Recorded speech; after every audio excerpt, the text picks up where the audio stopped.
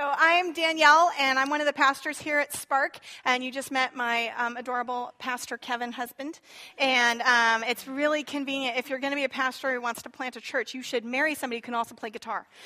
So that's just, I was thinking that 14 years ago. Yeah. Can he play guitar? All right. Well, then we'll make this work. Yeah.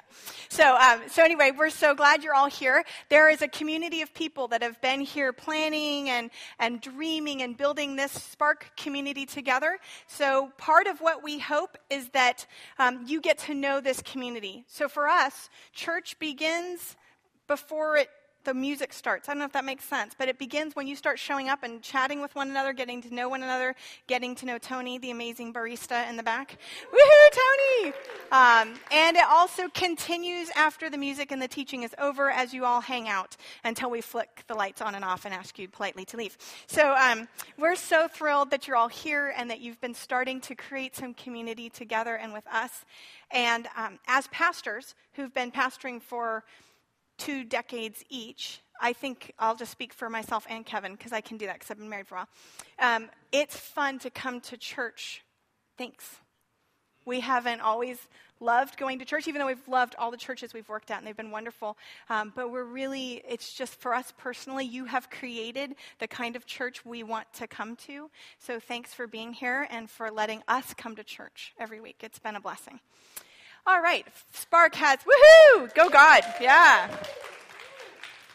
Spark is founded on 5 core values, and for the last few weeks, we've been focusing in on the value of love. The first week, we really talked about how much God loves us, and then last week, we talked about how loving God and loving our neighbor is our frame for everything, that it's our opportunity to love God back, and this week, we're focusing in specifically on loving our neighbor. This is a hard thing to do. I don't know if you've ever tried it, but I even have dear neighbors in the room here tonight, 2 houses over, and they're terrible. It's really difficult to love them. I'm just joking. They're phenomenal.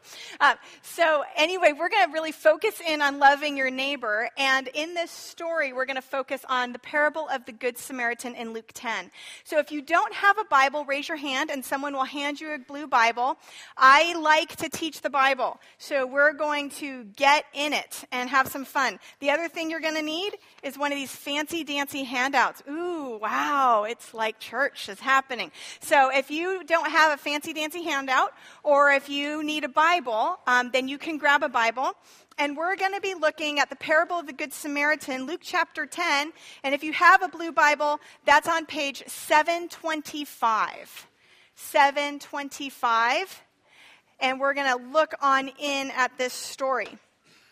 Now, a lot of us know the parable of the Good Samaritan because we even have laws in the United States that talk about Good Samaritan laws. We are familiar with the need for somebody to help somebody else in need. I don't know if you watched some of the coverage from Hurricane Sandy this last week and the devastation that's going on in the East Coast, and we've been praying for our neighbors and friends there. And as that's been going on, I ran into a story last night online where this gentleman was in his apartment building, and he looked out and he saw a cab driver stuck in water that was waist high and slowly climbing up to the neck. And this gentleman didn't know the driver, didn't know anything, but left out of the safety of the building and went out into the middle of the rushing floodwaters to help this guy get out of the cab and rescued him, but didn't know the guy's name, snapped one picture really quick before they both went on their way. And as he was doing this, and as he walked out into that water, and then as he came back in, he was thinking, I could die. And he has a little girl, and he was thinking, my family will take care of my little girl because, and this is a quote, I can't be the kind of person that watches somebody else die and not do something about it. And so that's a Good Samaritan act, but it's also where we often get the laws that cover Good Samaritan behavior in our society. People who may not even know where the original story comes from, but we're familiar that if somebody's in help and you hear that cry for help, that it's your responsibility as a human being to respond to that. Well, that ethic comes from this story Jesus tells in Luke chapter 10, and we're going to start in verse 25. On one occasion, an expert in the law stood up to test Jesus. Teacher, he asked, what must I do to inherit eternal life? What is written in the law? He replied. How do you read it? He answered, love the Lord your God with all your heart and with all your soul and with all your strength and with all your mind, and love your neighbor as yourself. You have answered correctly, Jesus replied. Do this and you will live. But he wanted to justify himself, so he asked Jesus, and who is my neighbor? In reply, Jesus said, a man was going down from Jerusalem to Jericho when he was attacked by robbers. They stripped him of his clothes, beat him, and went away, leaving him half dead. A priest happened to be going down the same road, and when he saw the man, he passed by on the other side. So too a Levite, when he came to the place he saw him, passed by on the other side. But a Samaritan, as he traveled, came where the man was, and when he saw him, he took pity on him, went to him, and bandaged his wounds, pouring on oil and wine. Then he put the man on his own donkey, brought him to an inn, and took care of him. The next day he took out 2 denarii and gave them to the innkeeper.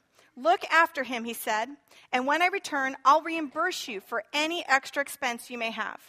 Which of these 3 do you think was a neighbor to the man who fell into the hands of robbers? The expert in the law replied, the one who had mercy on him. Jesus told him, go and do likewise. That's the end of our reading. Now, this story you're probably familiar with, but we're going to try to break it down and understand a little bit of where it's happening, where Jesus places the story, and who the players are. Now, the first question that I want to focus in on is exactly what the teacher comes to Jesus and says. He says, what must I do to inherit eternal life? And Jesus answers his question with a question. What is written in the law? How do you read it? 2 questions there. He answered, love the Lord your God with all your heart, with all your soul, with all your strength, and with all your mind, and love your neighbor as yourself.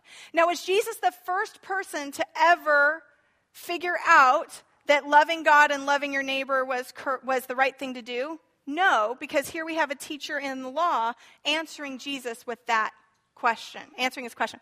Hi, Gabe. How you doing, buddy? I can hear him shouting, Danny, Danny, from the back. Hi, good to see you. And I don't think it's going to stop until I said hi, so I just need to say hi. By the way, it's okay to stop your sermon and talk to kids. Jesus said so. I saw him do it one time. All right, so that will continue to be the Spark way to definitely address adorable nephews from the back who are shouting your name. Okay, so here we go. We have a teacher in the law responding to Jesus' question saying, love God with everything you've got and love your neighbor as yourself. And Jesus says, that's great. You've answered correctly. Do this and you'll live. Now, where does that come from? It comes from Deuteronomy chapter 6. Now, there are other places where they go up to Jesus and they say, what do you say is the number 1 commandment? And he says the same thing. Love God with everything and love your neighbor as yourself. Deuteronomy chapter 6 is where that comes from, and it's called the Shema in Hebrew. Say Shema. Great. Shema means hear, listen, pay attention. It's sort of like when your mother says to you, take out the garbage, and then 5 minutes later she sees that you're still sitting in front of the TV, and she says to you, did you hear me? Right? She's not asking, did you actually auditorily hear me say, take out the garbage? She's saying, did you do it yet? So there's a listen and obedience, a pay attention to. And it comes from this first word in Deuteronomy chapter 6. Hear, O Israel, the Lord is our God, the Lord is one. Love the Lord your God with all your heart, with all your soul, with all your might or strength. Now, the next verse that Jesus pulls in there is from Leviticus 19. And so does the teacher of the law. And he says, this verse from Leviticus 19:18, we're going to read 17 as well. Do not hate a fellow Israelite in your heart. Rebuke your neighbor frankly, so you will not share in their guilt. Do not seek revenge or bear a grudge against anyone among your people, but love your neighbor as yourself. I am the Lord. And so Jesus takes these 2 verses, and so does the teacher in the law. This was his community at that time. And they say, well, God says, love the Lord your God, in Hebrew, ve'ahavta, and you shall love. And then here when we get to the you shall love your neighbor, the same word in Hebrew is used, ve'ahavta lareacha kamocha, love your neighbor as yourself. And so those 2 words get linked, even though they're from Deuteronomy and Leviticus, and they say these 2 commands belong together. So when it's asked, what's the number 1 commandment, or what's the centrality of our Jewish faith in the first century, the answer is love God with everything and love your neighbor as yourself. Now, in Leviticus 19, it continues on to give further definition of this, and it says in verse 33 and 34, when a foreigner resides among you in your land, do not mistreat them. The foreigner residing among you must be treated as your native born. Love them as yourself, for you were foreigners in Egypt. I am the Lord your God. So God continues to give the people instructions to say, love God, love your neighbor, and just in case you were thinking that that only meant other Israelites, I'm going to extend that and explain to you that that means foreigners who live amongst you as well, because you were once foreigners in Egypt. And so we as people of God remember that we once were not the in crowd. Has anybody here ever been not in the in crowd? Yes, hopefully all of us at some point have felt what it's like to not be the in crowd, to be a foreigner in our own land. Maybe you've even felt that way in your own home. At those different points, Jesus' response, and God's response here as he's teaching us in Deuteronomy and Leviticus, is to say we're supposed to love everyone. Now, the teacher of the law, says, okay, but I have a good question here. He wants to justify himself. This is such an easy answer. What are we supposed to do? Love everybody. Got that. Love God. Got that. Everyone agrees. So he says, who is my neighbor? And Jesus, because he's brilliant, answers the question with a story. And he's going to help the gentleman figure out who a neighbor truly is based upon the story. So let's look now at the story. And as we unpack this further, we've now set the stage with the teacher of the law, a Torah teacher, asking a question everybody asks. And now we want to understand where Jesus sets the story. So he starts to talk and he says, a man was going down from Jerusalem to Jericho when he was attacked by robbers. So in case you haven't yet been to Israel, and you hopefully can come with us some year soon, I wanted to show you a little bit about where we're looking. Okay, so here's a map. Now you have a copy of this map, and the map's going to be important to how we sort of start to unpack the story a little bit because of what's going on. Now if you pull out your map, there's two maps of the same land, but from different periods of time. One is from the divided kingdom right after the death of King Solomon, which is a long time before Jesus. And then the other one is from the time of Jesus, the one on the right. Okay? Now, right now, we're just going to look at the locations of Jericho and Jerusalem, and then we'll go deeper into what this terrain looks like. Here's Jerusalem, you see nicely circled for you in red. And here's Jericho. Now, Jericho is in, can you guys see? Can you kind of see the terrain? Jericho's down here, right down here, falling off the map, in the wadi of the Dead Sea. The valley of the Dead Sea, that Dead Sea Jordan Rift Valley as it goes north and south. Jerusalem is up there towards the Mediterranean Sea in the center of the country, of the hill country. Between Jerusalem and Jericho, that walk is between 15 to 20 miles. And today, if you were to take it the whole way and you worked hard with a group of people, maybe you could do it in about 8 hours. But guess what? It's not just that it's 15 to 20 miles, depending upon which way you go. It's also about 800 feet below sea level here and 2,500 feet above sea level there. So that's a walk up, in case you didn't know how that math went, all right? So that's a walk up. If they're going up to Jerusalem, they're walking up. And if they're going down from Jerusalem to Jericho, they're going down. Okay, your ears are popping as you hike. Now, as they're going down, by the way, in the Bible, you never go down to Jerusalem because Jerusalem is where God lives. He's everywhere, and we all know that. But there was also a place in Jerusalem where that was God's house. And that's where we go to worship. So you never go down to God, you always go up to God. And we heard one rabbi say that even if you were parachuting out of an airplane, above in the air, down to Jerusalem, you'd still be going up to Jerusalem because that's where God's house was, okay? So here we have, right at the beginning of our story, Jesus knows his geography. He's probably traveled this road several times. It's the primary road where you'd be going to get up to Jerusalem if you were coming from the north, because if you were in Jesus' day, you're going to avoid the region of Samaria entirely. Okay, so they're going to start to make this trek, and here Jesus sets us up. They're going down from Jerusalem to Jericho. Now, if this man is going down from Jerusalem to Jericho, then he's not on his way to worship God. He's leaving, perhaps, where he was worshiping God and heading down to Jericho. Does that terrain look tough?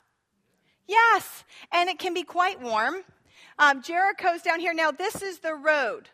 Here's the road. Ooh, can't you see? Beautiful freeway. No, it's a tough road. Can you still see the road? It's not this. It's in here. This is the ancient road. Let's keep looking a little bit closer. It's down in here.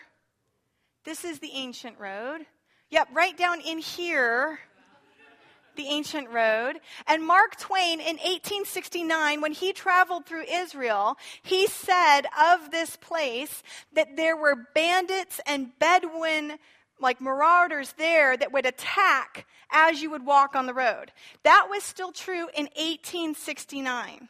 So when Jesus says there was a man on this road who got attacked by robbers, it's likely that people weren't surprised, because this was a road where people knew that they'd be traveling back and forth from Jerusalem to Jericho or from Jericho to Jerusalem.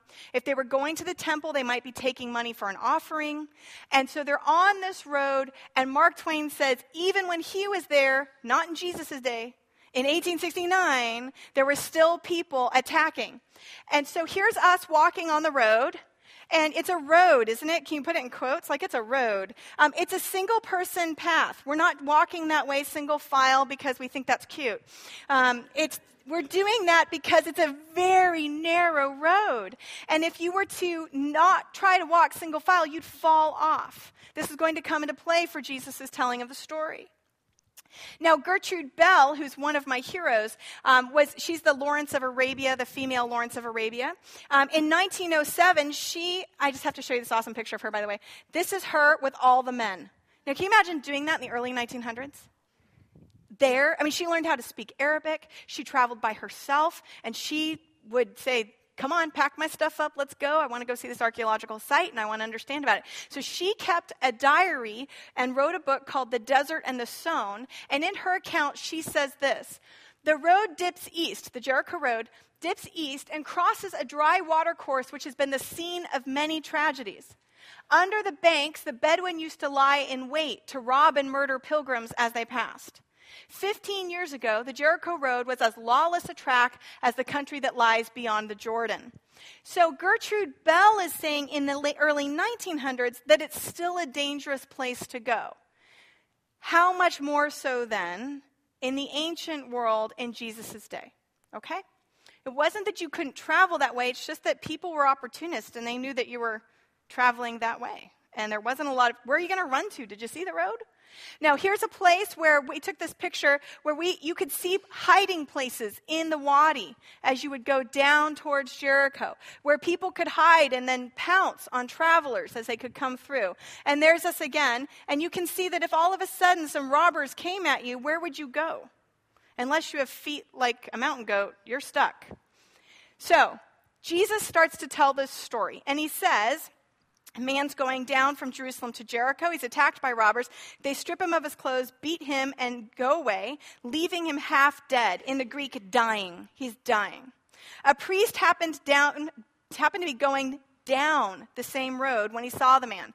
Now, if the priest is going down, does he have to worry about issues of cleanliness? Because he's not going to the temple to work. So he doesn't have to worry about those issues. And in fact, in Jesus' day, as we've seen very clearly, the command to love God and then love your neighbor is the highest command. And so if this person then is passing by on the other side of the road, and by the way, should you laugh now, Jesus is funny. How is he going to pass by the way? Is it possible to pass by? No, it's kind of like this. Oh, dying guy. Right? And a big step over dying guy. Right? Because it's not like he didn't see him. It's not like he can't. He is avoiding touching this man and helping this person. So a priest who we would expect to stop and help doesn't in Jesus' story. And then a Levite whom we'd also expect to stop to help doesn't in this story that Jesus tells.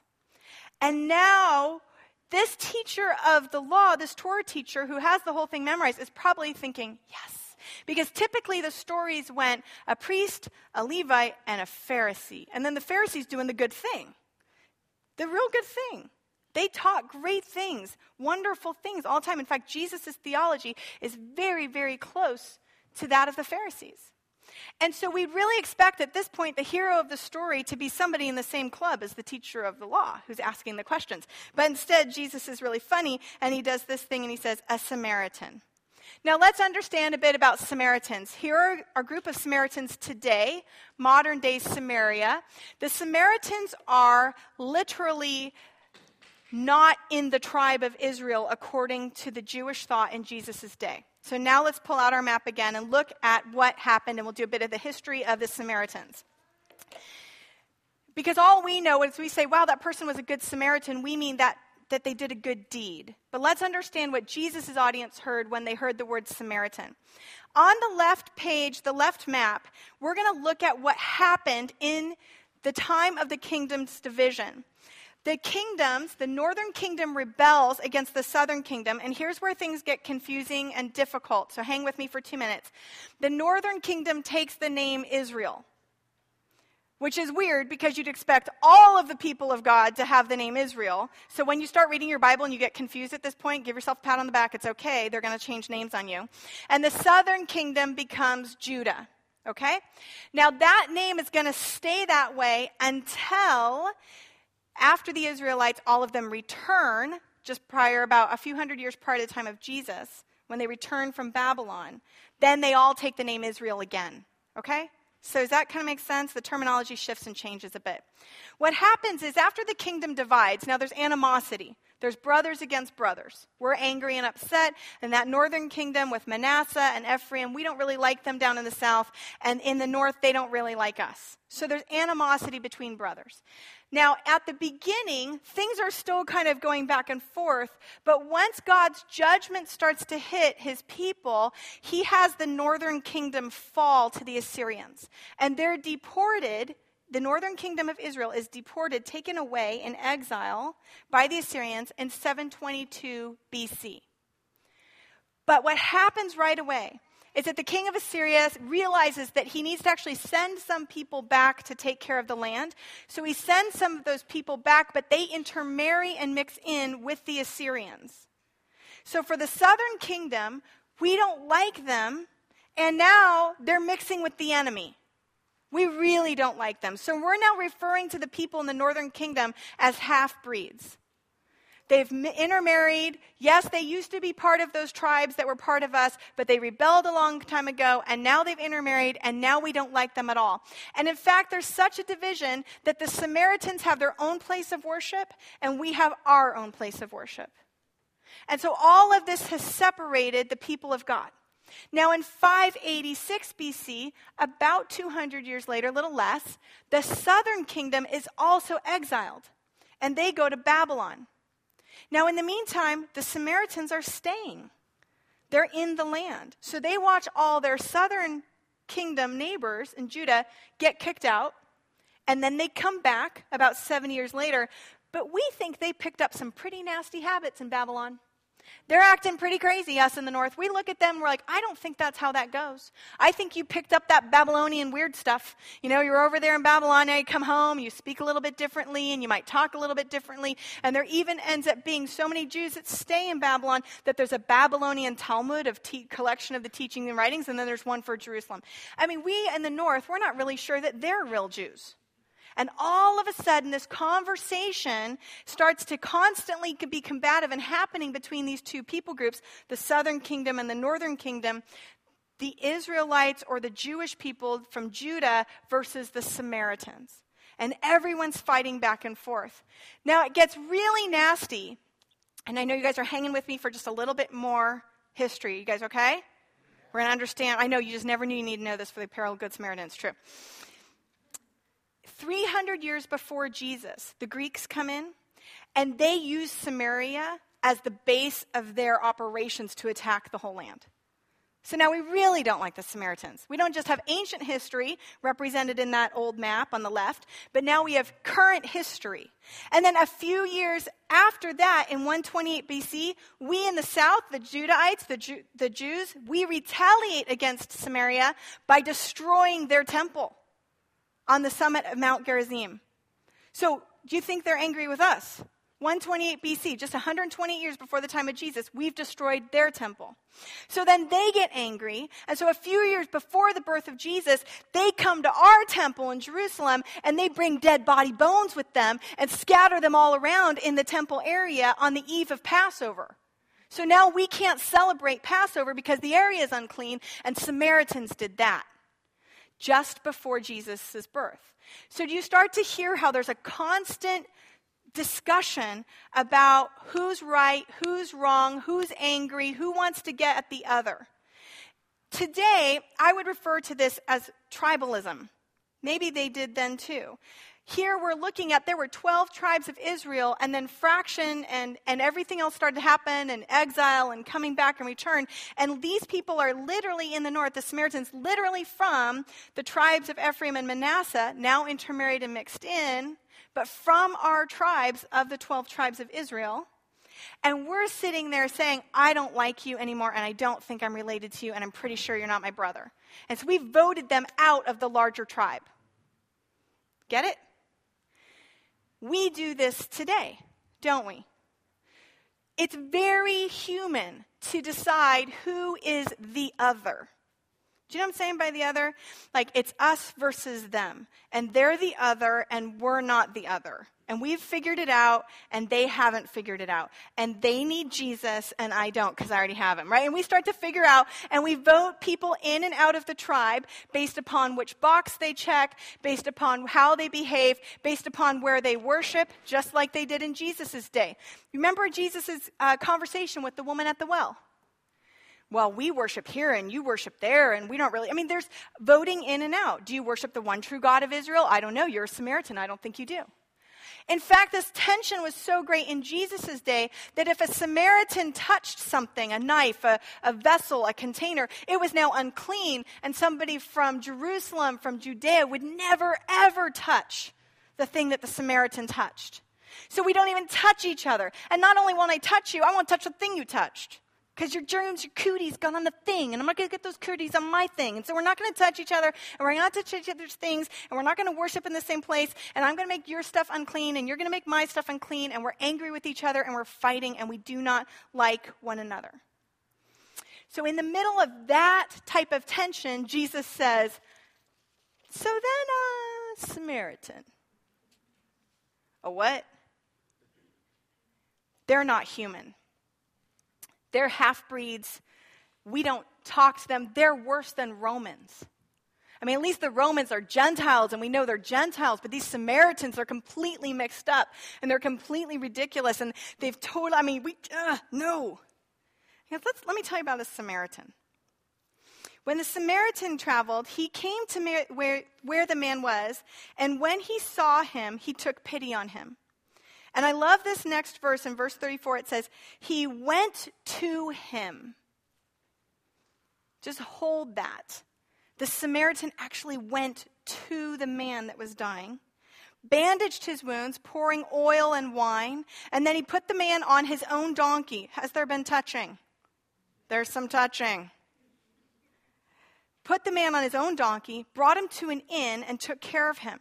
The next day he stayed the night with the guy. The next day he takes out 2 denarii, gives them to the innkeeper. Look after him, he said, and when I return, I'll reimburse you for any extra expense you may have. Here comes the question. So tell me, teacher of the law, which of these 3 do you think was a neighbor to the man who fell into the hands of robbers? The man can't even get out the name Samaritan. He can't get the word out. He says, the one who had mercy on him. And he identifies the action and the behavior with the neighbor. And Jesus then says, go and do likewise. What? So this is starting to blow the minds of everybody who's sitting in that room. This isn't just about, oh, did you see somebody skin their knee? Go help them. Good job, you.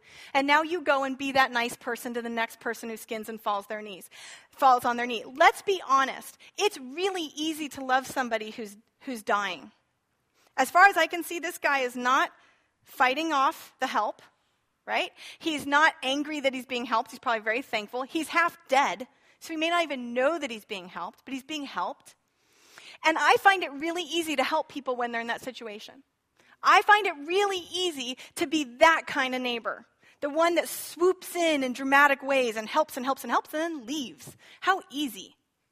How fantastic, right? It's really hard to love the neighbor who's fighting with you. It's really hard to love the neighbor whose bumper sticker disagrees with your bumper sticker. It's really hard to love the friend on Facebook. I just wanted to post a few weeks ago, dear friends on Facebook, please stop posting your political opinions. I'd like to pretend we still have something in common.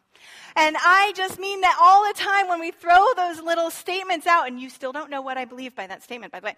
When you throw those little statements out, we've decided who's in and who's out right away. You think this, I think this, therefore we can't be friends, or we can be friends, or I knew you thought that too, or did you check the box? Yes, I believe in Jesus. You checked the box? Awesome, then we're friends. Oh, you didn't check the box? I'll pray for you. And so we have these kind of connections where we've immediately decided who is the other and who isn't the other. And what Jesus is saying here isn't so much that in order to be a neighbor, you have to swoop in and do dramatic acts, although that is true, but he's also telling this teacher of the law that the Samaritan is his neighbor. And that's blowing his mind. It's changing everything. Those people up there, they're my neighbor. They're the one. Now let's just take a look. This guy, again, is an expert in the law, an expert. He knows it all. A teacher of the Torah, a teacher of the law, meaning he has it memorized. Yes, I said memorized. People did not have pocket iPhones with searchable Bibles. Did you know? He can't just say, I wonder if Jesus is talking about something else. He has the whole thing memorized. And so the moment when you're reading in the Gospels and you start to see that Jesus is having a conversation with another teacher, at that moment, your bells should be going off and saying, he's having a theological, academic, professional, colleague conversation. There must be some more going on in this conversation. Maybe I'm missing something. Oh, yes, let's find out. 2 Chronicles, we're going to look at 2 Chronicles 28, beginning in verse 8.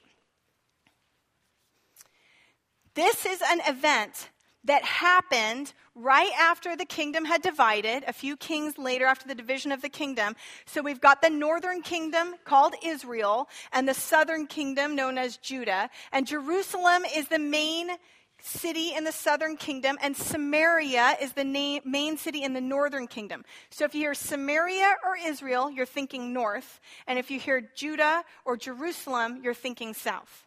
Okay? Let's read this story, beginning in verse 8.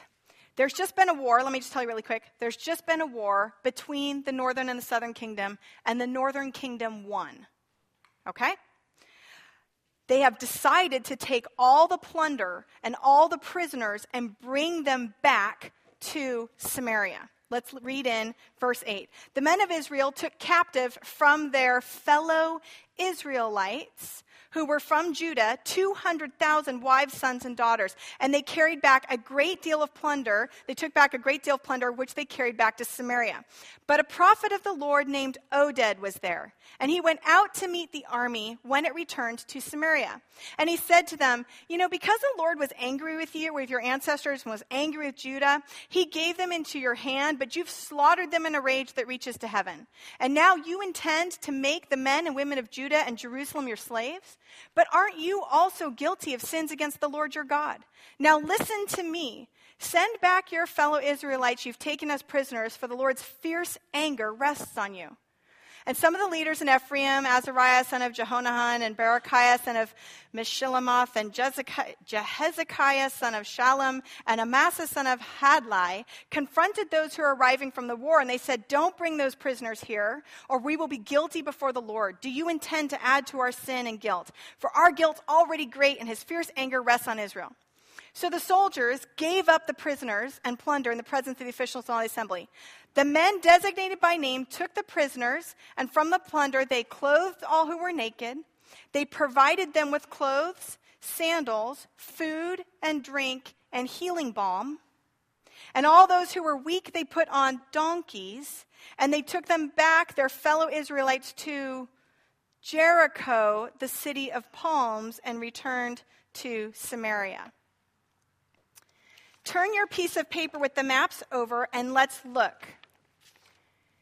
Now remember that this teacher, this expert in the law, would have had 2 Chronicles down by memory. And not just him, but everybody else in the crowd sitting in and listening to this discussion with Jesus, they know this book and they know this story. And this story is of the time when Samaritans returned us, Judahites, to our land and took care of us, even though they won the battle. So Jesus knows this, and so he starts to remind the listeners that even though you may have forgotten that Samaritans are your brothers, I'm going to remind you of that through this story. So if you'll look at your chart, you start to see on this side of the paper where the words start to become the same. Do you notice? Let's look. Men of Israel took captive fellow Israelites. Again, that question of who is my neighbor? A neighbor is, of course, my fellow Israelite. And so then they have Samaria. Do you see Samaria popping up on 2 Chronicles 28?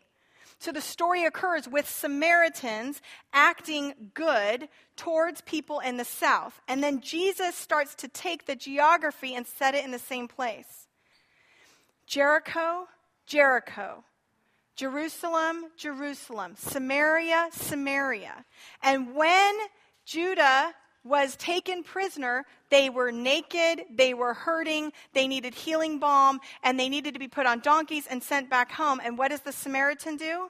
He clothes the man, he puts him on a donkey, he pours oil and wine on his wounds, and he takes him back to the inn and takes care of him.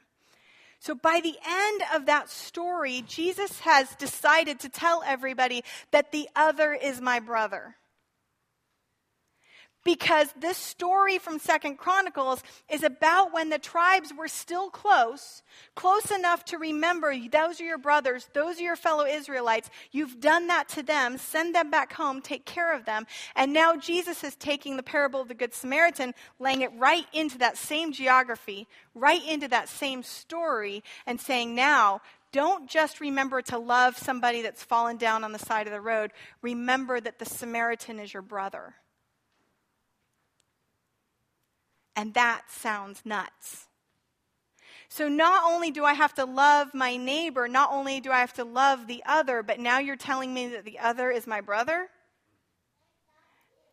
And Jesus' answer is yes. The other is your brother.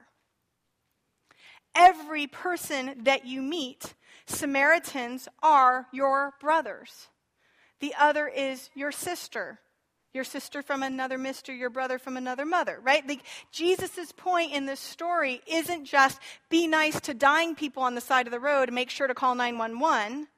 His point in the story is that that person that you hate, the most hated person I could put into the story, a Samaritan, is the one who's acting like a neighbor, is the one who's loving and caring, just like they did way back in 2 Chronicles 28. Don't forget, when you still considered them your brother and when they still considered you their brother. Does that make sense? Is Jesus awesome? Just pulls that story, reminds everybody of that. And yet if you didn't know the Word of God and you didn't come here tonight happening to have 2 Chronicles 28 memorized, it's okay. The story still can speak to us either way, but isn't there something rich about seeing how Jesus is taking this and bringing more meaning to it to the teacher in the law? So the other is my brother. That means if you like the people on the top or the people on the bottom, they're your brothers. Who have you decided is the other in our community today?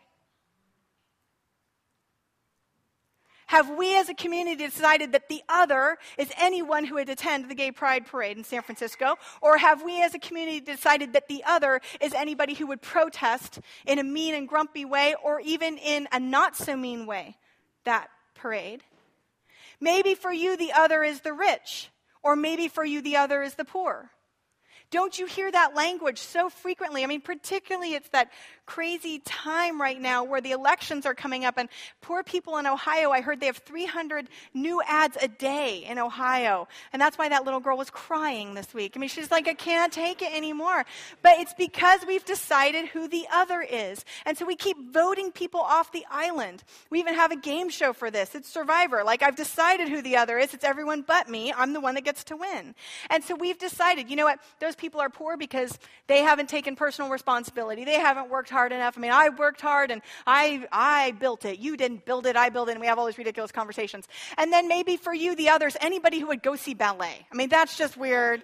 That person is the other. And the other person's like, anyone go see Monster Truck. That's the other. Those people are bonkers. Like, I'm not the kind of person who would watch Monster Truck. I mean, that's another person. They may not, fine, they can go, but I'm not going to, or fine, you can go to ballet, but I'm not going with you. Or maybe the other is anyone who watches TV because I read books.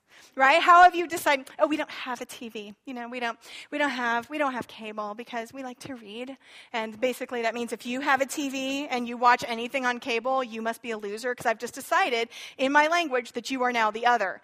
Or maybe you love Google and hate Yahoo. Or maybe you love Yahoo and you hate Google and you've decided that one or the other is the other. Or maybe it's Apple and Microsoft and those people are out and these people are in, and I've decided who is the other, and I can determine that by how you open your computer and which search engine pops right up for you. Or maybe you've decided that the others live there or there, red state, blue state. We live our life by voting people in and out of our own personal tribes. We live our life by saying, you're the other, and I like this guy, and I don't like that guy, or you like that guy, and I don't like this guy, and so therefore you're the other. And now we're going to have really wonderfully mean conversations about how to discuss all of that. Or maybe you've decided you'd really just rather vote for that guy or that guy. And so you're just sitting there going, I don't want to vote for those other two guys, but I'll vote for these two guys. And so if you like Stewart and you don't like Colbert, or you like Colbert and you don't like Stewart, then I can or cannot be friends with you, and you're the other based on that. Or maybe it's Catholics, Christians, Jews, Muslims, atheists, and in all of that we've said, you are the other. And I cannot have a conversation with you, or I can't share life with you, or I just choose not to. Who is the other for you? Because what it seems to me that Jesus is saying is that in his economy, that the other is our brother, and that we have no choice but to love them. Maybe the other is in your own home. Maybe the other shares a bedroom with you. Maybe the other sits across the dinner table with you. Maybe the other are your parents as they fight and you can't listen anymore. Or maybe it's your kids and they're the other this week and you just can't stand them anymore. And Jesus' response is love. His response to all of that is love. And it's not just love the people you like, love the people you've decided to vote in on your tribe. His response is love everyone, including your enemies and including the other. And so then we ask this question, how on earth do I do that? Because it's really easy to love the person that's sick and dying and can't talk back and doesn't have a bumper sticker on their donkey. It's really difficult for me to love the person that does have the bumper sticker, that is shouting what they want me to believe, that is maybe even pushing what feels like hate sometimes, and that's sitting there in that, or somebody that just makes me uncomfortable. I mean, I think right now, just you don't have to say names, think of somebody in your life who is the other. Who might that be? And then how do I start to respond in love to that person? Well, the first great news I have for you is, number one, just rest in Jesus' love. 1 John 4:7-9, we sang the song. Dear friends, let us love one another, for love comes from God. Everyone who loves has been born of God and knows God. Whomever does not love does not know God, because God is love. This is how God showed his love among us. He sent his one and only Son into the world that we might live through him. So for me in my life, and I do this incredibly imperfectly, when I'm struggling to love the other, when I'm struggling to figure out how to express the love of Christ to somebody else, my prayer most frequently is, Jesus, help. It's 2 words. It works really great. It comes out all the time. Jesus, help, Jesus, help. But the second prayer is, give me love for that person. Help me see this child of yours through your eyes, God. And I just rest in the fact that love comes from God and it doesn't come from me. And so I ask God to start putting love into me for the other person. This is why, in part, our marriage works, because we both trust that God will give us love for one another. And in those moments where marriage can be tough, I pray that prayer. God, help me love Kevin in such a way that honors you. And why don't you just send me the love you have for Kevin? Send that into me and let me express that to him. And I'm not going to rely on myself. Besides, love is not a feeling. It's action. That's the parable. So ask Jesus to help you. That's the first thing. If you have somebody in your life you're struggling to love right now, or a group of people, or a political denomination. I had a friend on Facebook right this week. If this candidate wins, I'm going out of the country. And then he also said, and if this candidate wins, I'm going out of the country. Basically, I'm just looking to do some international travel in the next few months. That's what his post was, and I thought it was very funny. But there are people maybe that you'll meet that are saying, I don't want to be here if this or if this. How do you, if we're in those camps, how do we struggle to love the other in those conditions? We trust God, we ask for him, and that becomes a regular begging on your knees kind of prayer. God, help me love my kids today. Help me love my spouse today. Help me reach out in love to people who aren't like me. This is love. Not that we loved God, but that he loved us and sent his son as an atoning sacrifice for our sins. Dear friends, since God so loved us, we also ought to love one another. No one has ever seen God, but if we love one another, God lives in us, and his love is made complete in us. So when we start to love one another, all of a sudden we start to experience God's presence in us, and that love is starting to be made complete in beautiful and incredible ways. Jesus' teaching on this is radical. I don't know if you've read the Sermon on the Mount recently, but if you open up in Matthew chapter 5, he says, you may have heard it said, love your neighbors, but hate your enemies. Do you guys remember Jesus said that? And he says, but I say to you, love your enemies and pray for those who persecute you. By the way, nowhere in the Bible does it say hate your enemies. That's not in the Torah or the Hebrew Scriptures. Where that is said is in the Dead Sea community of the Essenes. They were a sect, a different kind of sect of Judaism, and a kind of an offshoot. And they had decided to remove themselves fully from the community and to hate everybody not like them. That was their response, to try to remain pure and to follow God. So Jesus says, by the way, you may have heard it said, hate your enemies, but I'm telling you, we have to love them. And that's pretty radical stuff. That's pretty difficult stuff. And then at the end of that, he says, okay, so just keep loving them as your Father does. Be perfect like him. Be made complete. And this is what I think that means. Allow God's love to be in you and be complete in your love for one another and for the other. The second thing we can do after we rest in Christ and start to ask him to love people for us, through us, is we start asking questions. Teacher, what must I do to inherit eternal life? What is written in the law? How do you read it? And who is my neighbor? Jesus, let him tell you a story. Let him tell a story in your workday. Let him tell a story as you engage with somebody of another faith. Let him tell a story as you engage with somebody from a different sexual orientation. Let him start to tell a story of how you might be encountering somebody who's not quite like you, and you're going to start to see that love become manifest in your life in a different and in a new way. When Jesus asked the question, which of these three do you think was a neighbor to the man? And when those questions start to get asked, guess what? When we ask questions and when we let Jesus ask questions, he is able to disrupt our stereotypes. And he is able to change how we live. But it doesn't happen unless we start asking questions. And I'm going to confess my own sin. When I was a kid growing up, I worked really hard on racial reconciliation. I loved doing the MLK days, and I did a Martin Luther King Jr. speech contest, and I did all those great things. But in my community, there was a lot of migrant workers that would come through, particularly from South America, from Latin America, from Mexico.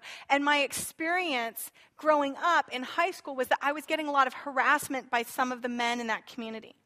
And so I didn't know, I thought I was so evolved and I was working so hard on all of my racial reconciliation. And then I went to Mexico on a missions trip and I realized that I was feeling a little anxious, wanting to cross to the other side of the street, or wanting to hold my purse more tightly, which is hard to do when you're in Mexico, okay? I'm not gonna avoid every person. And I hadn't even realized that was in me. And I had to confess that sin, and I had to recognize that I had a negative experience in my life that had changed me, and I needed to work on that. And so I had to start asking questions. Am I feeling this way? Oh my goodness, I'm feeling this way. I had no idea. It wasn't conscious. I had no idea I was doing it. Oh my goodness, I'm doing that. I have to stop doing that. How do I stop doing that? I have to build friendships. I have to build relationships. I have to start learning the language. I have to start doing, do you see what I'm saying? You have to start asking some questions of yourself. You have to start saying, where am I prejudiced? Where am I putting people off the island? Where am I allowing somebody to be the other? And where am I not allowing them to draw near? When we start asking those questions, and when we let Jesus start asking those questions of us, he disrupts our stereotypes. And he teaches us how to love. Third and final thing, if you're thinking, how on earth do I do this? We demonstrate our love through action. The Good Samaritan went to the man. He didn't go, oh, I just feel compassion for you. He went to him and then he acted. He bandaged. He helped. He put on a donkey. He spent money. He made a difference in that person's life through action. Love is not something you feel. It's something that you do. It's nice when you feel it, but you don't always get to feel it. But we do it because it's how we demonstrate our love for God and our love for each other, including the other. So what we want to do today is we want to invite you guys to decide who in your life is the other. And maybe the other is somebody in this room you haven't met yet. Maybe the other is somebody at work. Maybe it's somebody in your home. And Pastor Kevin and a few of our volunteers are going to start passing out pieces of paper. And don't worry, no one's going to look at these pieces of paper. But we want to invite you to write the name of the other. That one person in your life. Maybe you have a whole list. The entire side of this family, right? You start listing names. Maybe for you it is a list. Maybe it's a people group. Maybe it's an orientation. Maybe it's a faith community. What is it for you that's representing a place where you feel invited to start to change your heart through the power of Jesus Christ alone? You're invited to change your heart to love somebody else. And then Kevin and I have up here a bucket, a wooden bucket. And we're going to invite you all to put these names into the bucket. It's our new bucket list, okay? And together as a community, we're going to pray over the names in this bucket. We're not going to read them. We're just going to pray over the names of this bucket and ask God together as a community to help us love the other. That's our hope today, is that we start to push, to extend ourselves, to change our behavior. So the first thing you can do is to ask Jesus to help. The second thing you can do is to start asking questions of Jesus and of yourself. And the third thing is to start taking action. So take a few minutes, write down the name. You don't have to show your neighbor, particularly if it's them. Don't show your neighbor. Write down the name of somebody that you're striving to love. Put that name, fold it all up, crumple it up tight. And we're going to let you come up and we're going to pray over these names and these people. And we're going to ask God to pray and push His Holy Spirit over us as we seek to love. You know, one of the reasons why Spark meets in a synagogue is because we have intentionally reached out to our Jewish brothers and sisters here, and they've intentionally reached out to us to form a friendship where we can love one another on the things we hold in common. And we're thankful for that, and we still need to work on it. There's a lot we can keep doing as we want to express our love to one another, including those very, very different from us. Heavenly Father, God, we just ask right now that you would bless the people represented in this bucket, God. This is our new bucket list, and we ask, Lord, that you would increase our love for these people, increase our love for people that have hurt us, that have wronged us, that have harmed us in difficult ways, God. Jesus, just as you taught us to forget the bitterness and the history that had come between Samaritans and between those in Judah. God, we ask, Lord, that you would teach us how to forget and how to move forward in loving action and concern for the other. Lord, teach us that we also, to somebody else, are also the other, and that we want to be loving our neighbor as we love ourselves. God, help us. We need help. Pour out your Holy Spirit on each person in this room. Fill us up with your love, and bless the people in this bucket. In Jesus' name, amen.